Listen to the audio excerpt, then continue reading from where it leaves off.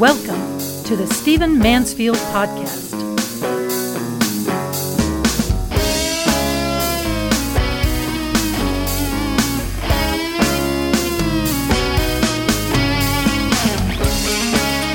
Well, welcome to the Stephen Mansfield Podcast. Thank you for being with me. I love meeting with you. I love talking about the important ideas we get to talk about, and I love hearing from you after you've heard the podcast.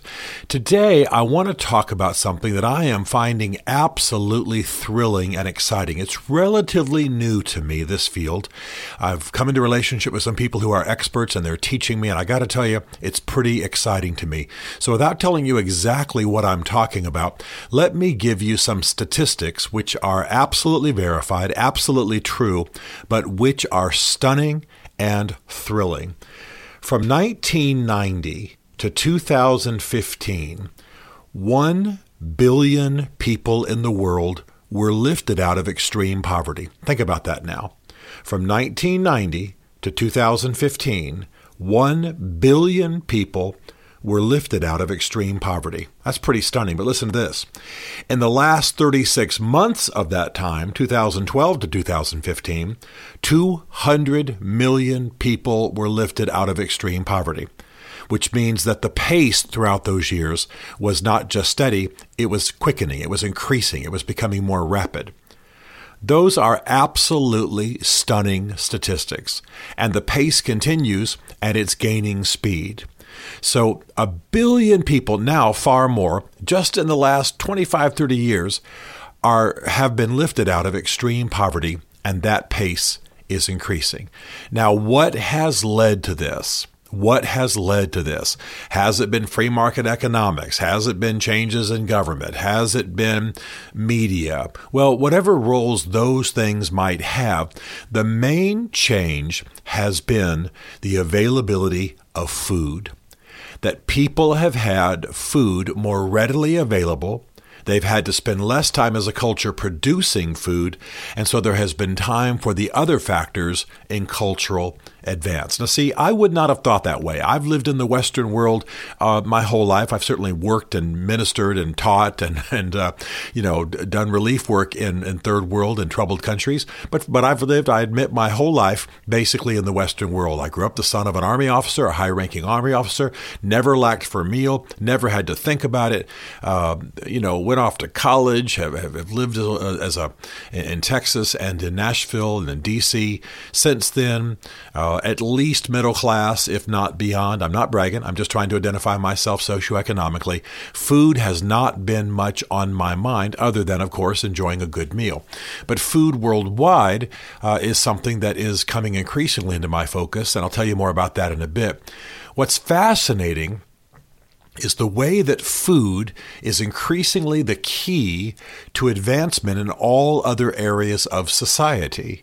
So, for example, while those of us in the West spend very little time thinking about food, and I don't mean, of course, going out to eat what your favorite meal is. I'm talking about gaining food, basically feeding families, producing food. In developed countries, the challenge of food is much greater, so the concentration of time on the development of food, on agricultural development, is much higher, and as a result, other areas of society are not as easily developed. So we're learning, and I'll tell you more about this in a minute, that food is the key to advancement in nearly all the major areas of a society. Once food is more readily available, once a large percentage of the population or a large percentage of personal income is not spent on food, there's time, there's money, there are resources for other things. It's absolutely fascinating.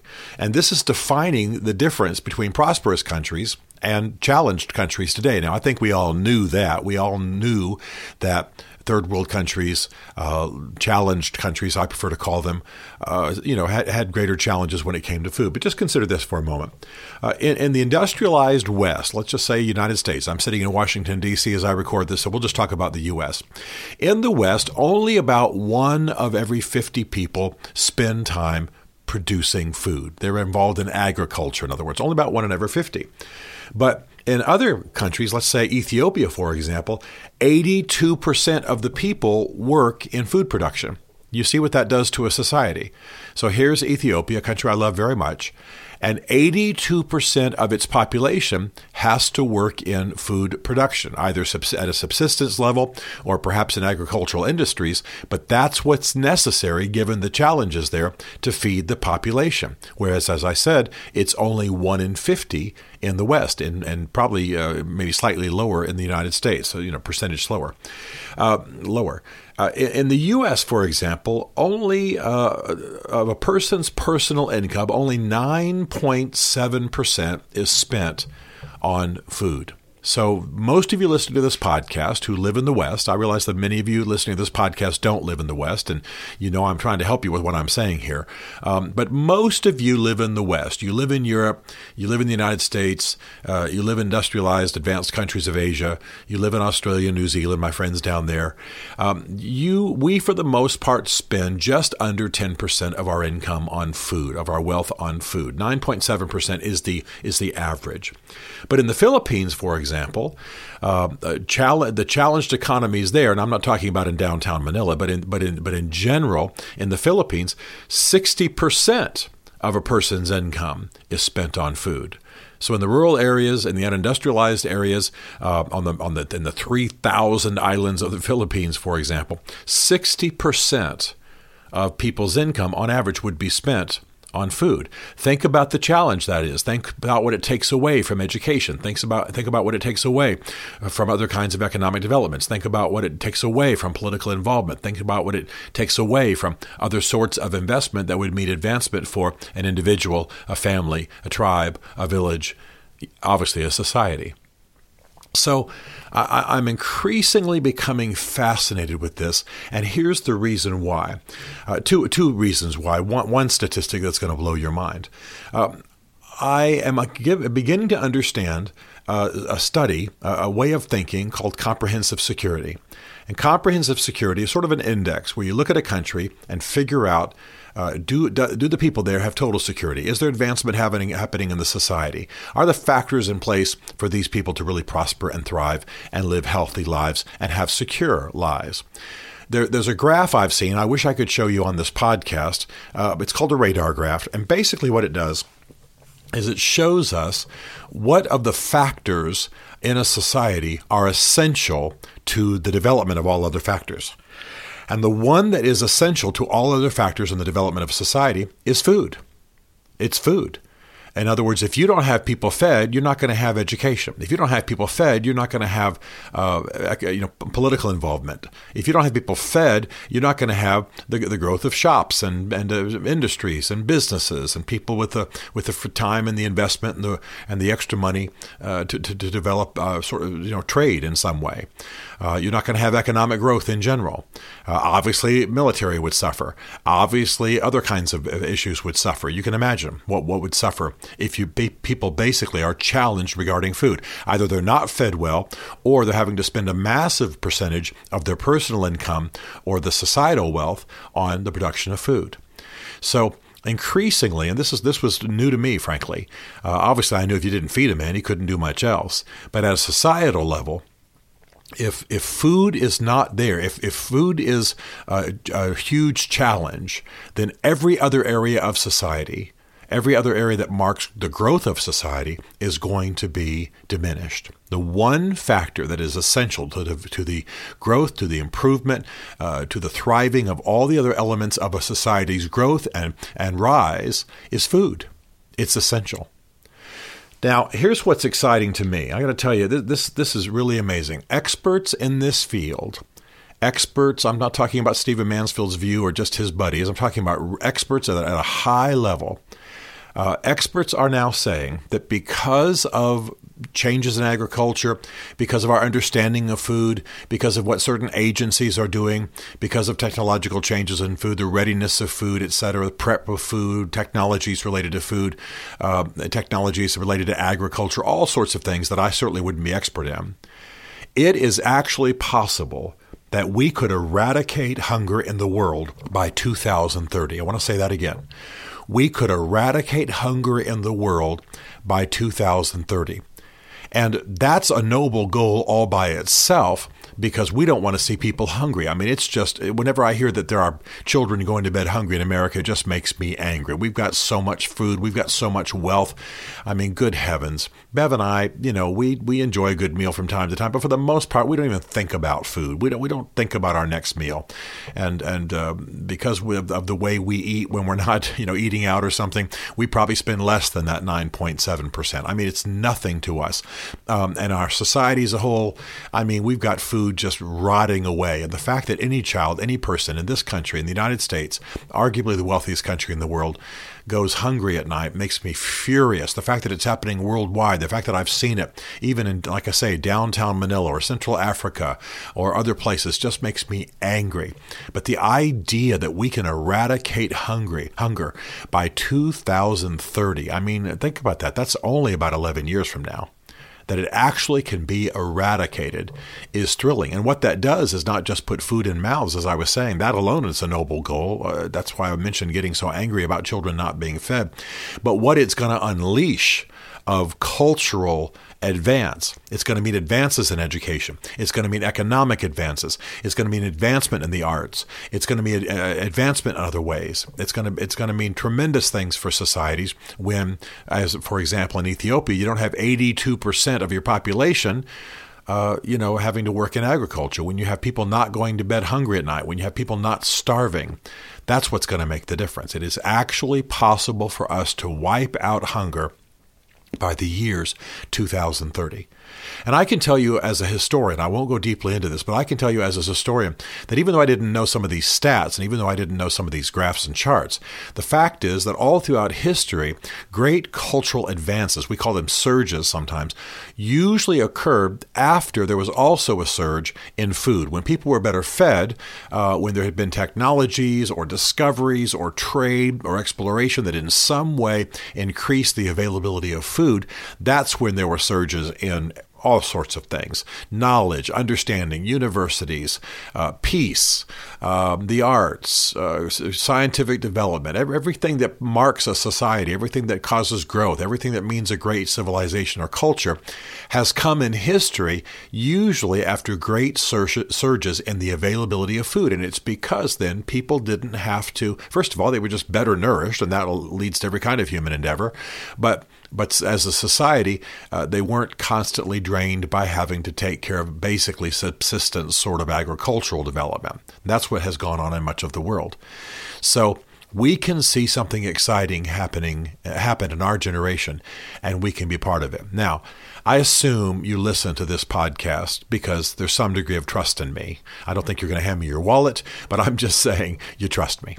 And I have never sold anything on this podcast. I might have mentioned a book of mine. I might have mentioned somewhere I was speaking, but I don't sell things, and I'm not going to start selling things.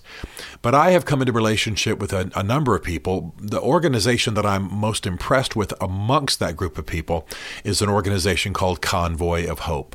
If you're listening to this podcast and you are stirred in your heart and saying, how can somebody like me, just a suburban guy living in Dallas or a housewife living in Seattle, or maybe I'm a pastor, maybe you're maybe you're a lawyer, a lot of politicians and people active politically listen to this. But if you're saying, man, I would like to contribute to this in some way, I'd like to make a difference, I want you to check out Convoy of Hope. Their website's convoyofhope.org. I have no connection to them other than being friends with them and occasionally speaking at their events. I don't have any connection. I'm not going to give you a code so I can get a kickback. There's nothing like that. Trust me. It's just an organization that I really believe in.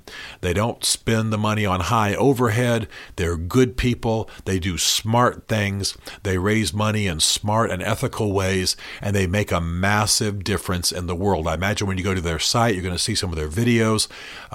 Pretty amazing. So Sure, there are other organizations working in hunger. I don't know them very well, or I might even mention them right now. I just don't know their names. I mean, I can think of names like Feed the Children. I know nothing about Feed the Children. If somebody wants to educate me, I'll be happy to mention that organization if it's as good as I hear it is in the future, and maybe some others. But the one I'm impressed with, the one I'm going to help, the one I'm going to continue to speak for and continue to advocate for, and again, that's without any official position or financial connection at all, trust me, is Convoy of Hope. Again, their website is convoyofhope.org. So dive in with them. But the broader purpose of this podcast is to say we are living at a time when something amazing is happening. And by the way, I'm a guy who watches trends, and I wasn't that aware of it. I've been alive during that entire surge that I've told you about. I told you that from 1990 to 2015, 1 billion people have been lifted out of extreme poverty, and in the last 36 months of that period, 200,000 were lifted out of extreme poverty. That happened while I was an adult. I mean, I graduated from college in 1981. I was in my 30s when this started to happen. I had no idea. So I'm thrilled that it's happening. And what's really exciting is that if the experts are right, and it seems that they are, and we can eradicate extreme poverty and extreme hunger in the world by 2030, well, that's going to happen in the next 11 years. Heck, I'm going to be running marathons in 10 years if I have anything to say about it. So what I'm saying is this is all happening while I'm alive and producing and have extra wealth to give and can be part of this. I want to help with this. I want to serve this cause. I want to know about it. And I want to figure out some way to participate in it. I want you to do the same thing. But keep an eye on food. In the West, food's almost entertainment. We have so much of it that, eating out's like a hobby. Fine. I'm not here to talk about diets and working out and whether you ought to be eating out at night or not. That's up to you. But make sure, please, that you are part of this thing that's happening in our generation, where poverty could be wiped out in the next, conservatively 11 years. Who knows? Maybe it's 15 years. Will most of us on this listening to this podcast still be alive during that time, and we can see poverty wiped out in our generation. If your motivation is God, surely He's pleased with that. Think about how many times He speaks of that in His revelations. If your motivation is just humane, you're not a religious person, but you just want to see people changed and people lifted out of poverty and see human suffering alleviated and see tyrannical governments lose their stranglehold, this is the way. Even an average person walking the street, even what we sometimes call Walmart America, just average guy in every country in the world can make a difference. And again, I want to urge Convoy of Hope, just because I think they're doing it the right way and doing it effectively. But get involved with somebody somewhere, somebody who's making a large-scale difference in the issue of hunger and poverty. I think this is a generational call, and I think you want to be part of it.